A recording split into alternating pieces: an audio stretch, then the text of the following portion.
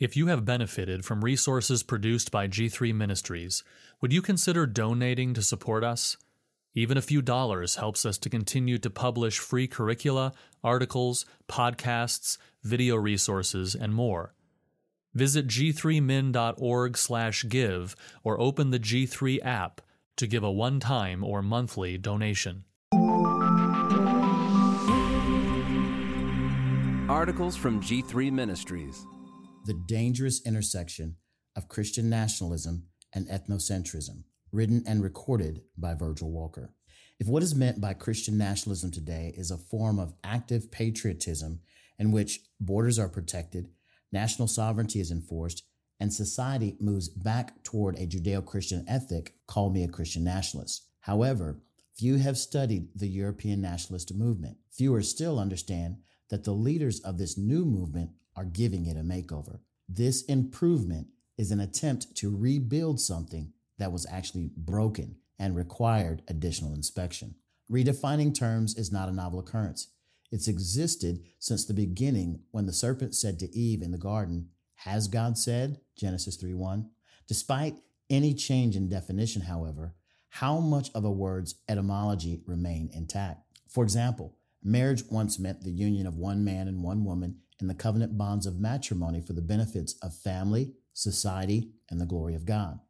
Marriage has been redefined as any partnership between two consenting adult persons for their own self-fulfilling benefit regardless of gender. Even as culture strives to change the definition, the essential components of this tradition remain, both in practice and understanding. This reality should cause Christian nationalists to reconsider the current push to redefine nationalism. Similar to how Alexandria Ocasio-Cortez introduced the prefix democratic to the terrible ideology of socialism, many have affixed the word Christian to nationalism. The popularity of this new phrase has shifted from a leftist pejorative aimed at shutting down debate to serious consideration within evangelical circles. As Christians wrestle with countless definitions of Christian nationalism, Stephen Wolfe's book, A Case for Christian Nationalism, seeks to posit an affirmative position. However, the question remains, does Wolfe's definition include any of nationalism's etymological baggage? Has combining Christianity with nationalism purged it of its symbiotic relationship with ethnocentrism and ethnic pride? I will demonstrate that Wolfe's version of Christian nationalism is positioned at the dangerous intersection of nationalism and ethnocentrism, pushing the boundaries of how far Christian nationalism can go before morphing into something more sinister. Can nationalism be Christianized?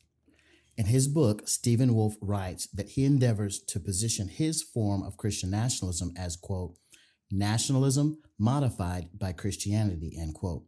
He writes, quote, my definition of Christian nationalism is a Christianized form of nationalism, or, put differently, a species of nationalism. Thus, I treat nationalism as a genus, meaning all that is essential to generic nationalism is true of Christian nationalism, end quote. Wolfe's statement raises several questions.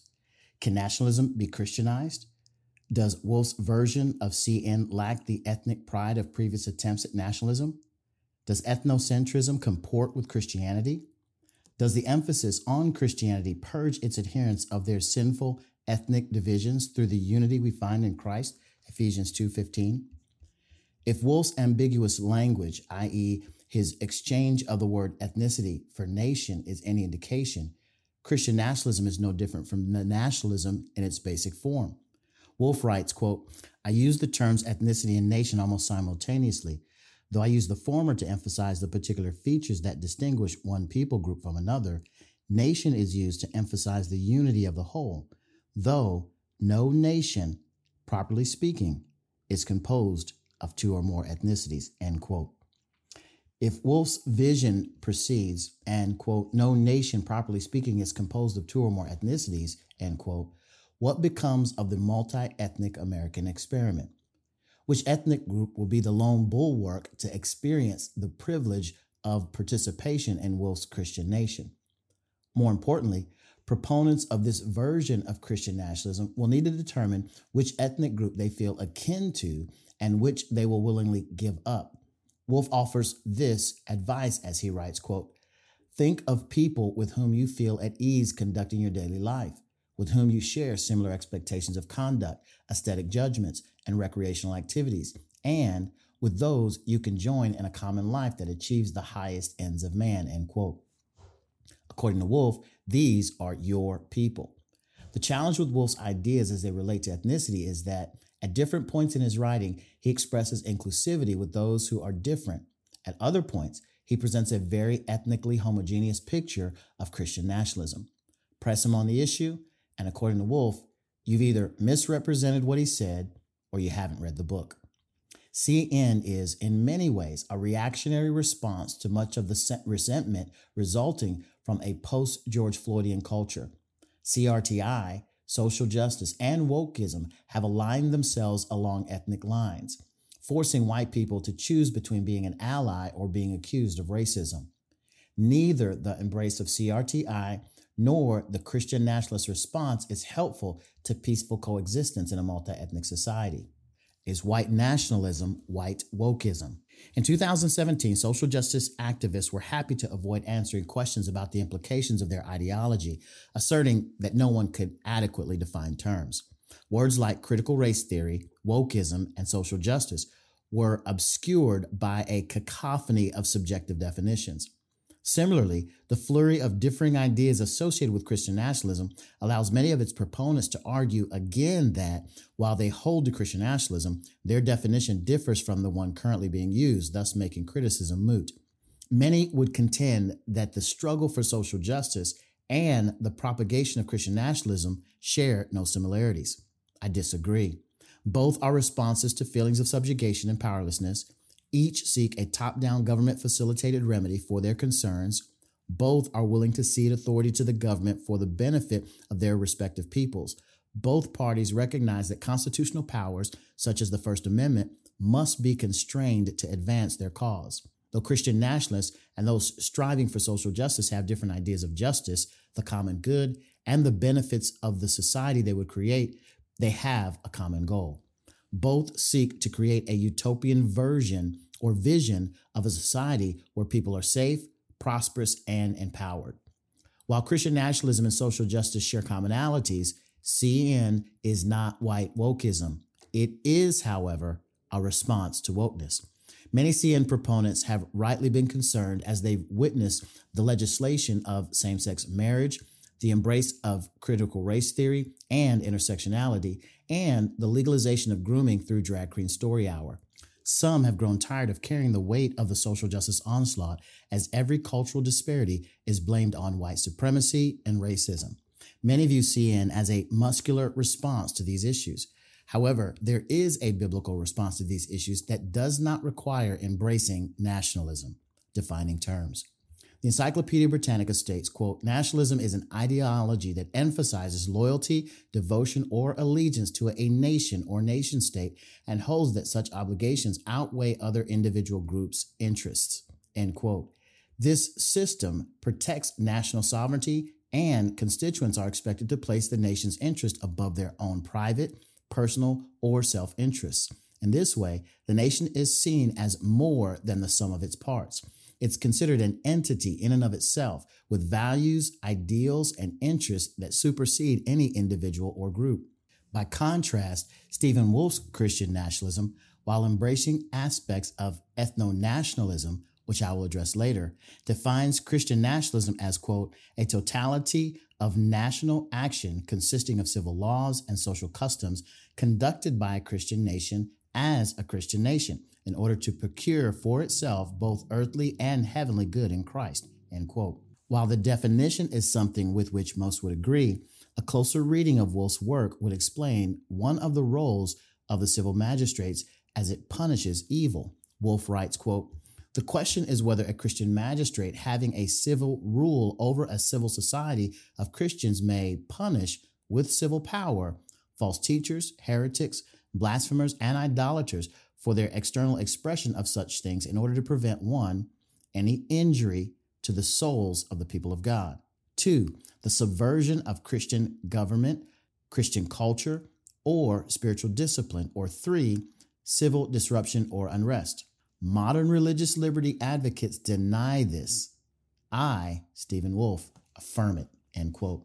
The question that must be asked here are, who defines who is and is not a false teacher, a heretic, or a blasphemer? Will the Presbyterians decide? Will the Baptists decide?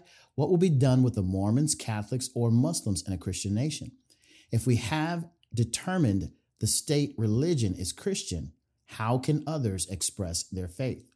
And this version of Christian nationalism, believing something contrary to the civil magistrates, is permissible. However, there will be prohibitions from expressing it publicly. Wolfe acknowledges that one cannot be compelled to believe, which is to his credit. However, any public expression of belief contrary to Wolfe's Christian nation, once protected by the First Amendment, may now be considered an offense against the souls of God's people and punished as a crime. Unfortunately, Wolfe's version of nationalism maintains consistency with the kind of German Volkism that paved the way for ethnic German nationalism. While proponents may balk at the comparison, Wolfe embraces the idea when he writes, quote, "Blood relations matter for your ethnicity because your kin have belonged to this people on this land, to this nation in this place, and so they bind you to that people and place, creating a common Volkgeist," end quote. Wolfe uses similar language of blood and soil or blood and place when describing his ethnic group as those with a genetic connection and those who have been on the land. You see, nationalism has consistently embraced ethno-nationalism, which favors one group known as our people over others. This form of ethno-nationalism can be seen in history as ethnic German nationalism justifies outcomes against people they deemed undesirable or inferior. Does Wolfe recognize the problems that his Volkgeist movement presents? As he initiates dialogue with those who have questions, he often disarms his opponents by acknowledging that he will be accused of being a fascist, a chauvinist, a xenophobe, or a racist. All of this is done to prevent the interviewer from attributing these notions to him when he presents them to you. Wolfe then explains how nationalism is different this time, combining the power of the civil magistrate and the authority of the church through a Christian prince, as he mentioned in his book. He commits one of many errors by placing his trust in immoral men. The separation of governmental powers, checks and balances, serves a purpose. Implementing a Christian prince, as Wolfe does, would be counterproductive to his cause. Which way, Western man? As readers of Wolfe's book open the first page of chapter 1, most are unknowingly exposed to a pull quote from a white nationalist writer, Samuel Francis, who said, quote, "Tribal behavior is what makes human beings human," end quote. Far from a case of guilt by association, even as Wolfe chooses who he quotes, he makes clear who his natural audience is for his book. Wolfe writes, quote, "One might accuse me of assuming and norming the Western European male experience in this chapter. I'm not worried about this, since I am male and I am rooted ancestrally in Western Europe, and am speaking largely to a Western European male audience. I fully acknowledge that my goal is to reinvigorate Christendom in the West. That is my chief aim. The question for most of my audience is, which way, Western man? The suicide of the West or its revitalization?" End quote. While there's nothing wrong with writing a book for Western white men, I am curious as to who Wolfe is signaling as he uses a quote from a book titled "Which Way, Western Man?" written by white nationalist William Gailey Simpson. Wolfe distanced himself from the white nationalist dog whistle in a footnote, which few read, when he writes, quote, "This is not a white nationalist argument, for in my view, the designation white as it is used today hinders and distracts people from recognizing and acting for their people groups, many of which, to be sure, are the majority white, but are not on the basis of a modern racialist principle," end quote. With his white male audience in view, Wolfe builds out his homogeneous ethnocentric nation. As Wolfe turns his attention to the subject of intermarriage, he understands that these unions will happen, but he doesn't recommend them. In a 2022 September tweet, Wolfe writes, quote, "And thus, while intermarriage is not itself wrong as an individual matter, groups have a collective duty to be separate and marry among themselves," end quote. Wolfe's present take on nationalism positions his cause on the dangerous intersection of Christian nationalism and ethnocentrism. I strongly advise followers to abandon this insufficient worldview. Conclusion. As an Air Force veteran, I've raised my right hand and sworn to protect and defend the United States Constitution. I am familiar with patriotism and national pride. Despite all of its current faults, America remains a beacon of freedom and hope. Those of us who have donned the military uniform and voluntarily placed ourselves in harm's way to defend the liberties we enjoy are devoted to enhancing the American experience. For the past few years, as CRTI, social justice, and wokeism made their way through evangelicalism, I've been committed to pushing back against the racist ideology represented by Black liberation theologians and Black Lives Matter advocates. I reject the idea that my only hope to win the battles that we face is through some form of Christian nationalism. The weapons of our warfare have divine power to destroy ideological strongholds. Current answers notwithstanding, I'll stick to what works. It's the gospel of Jesus Christ and well-equipped believers living out their faith in the public square. We must not grow weary as we continue to be a prophetic voice in a sinful culture.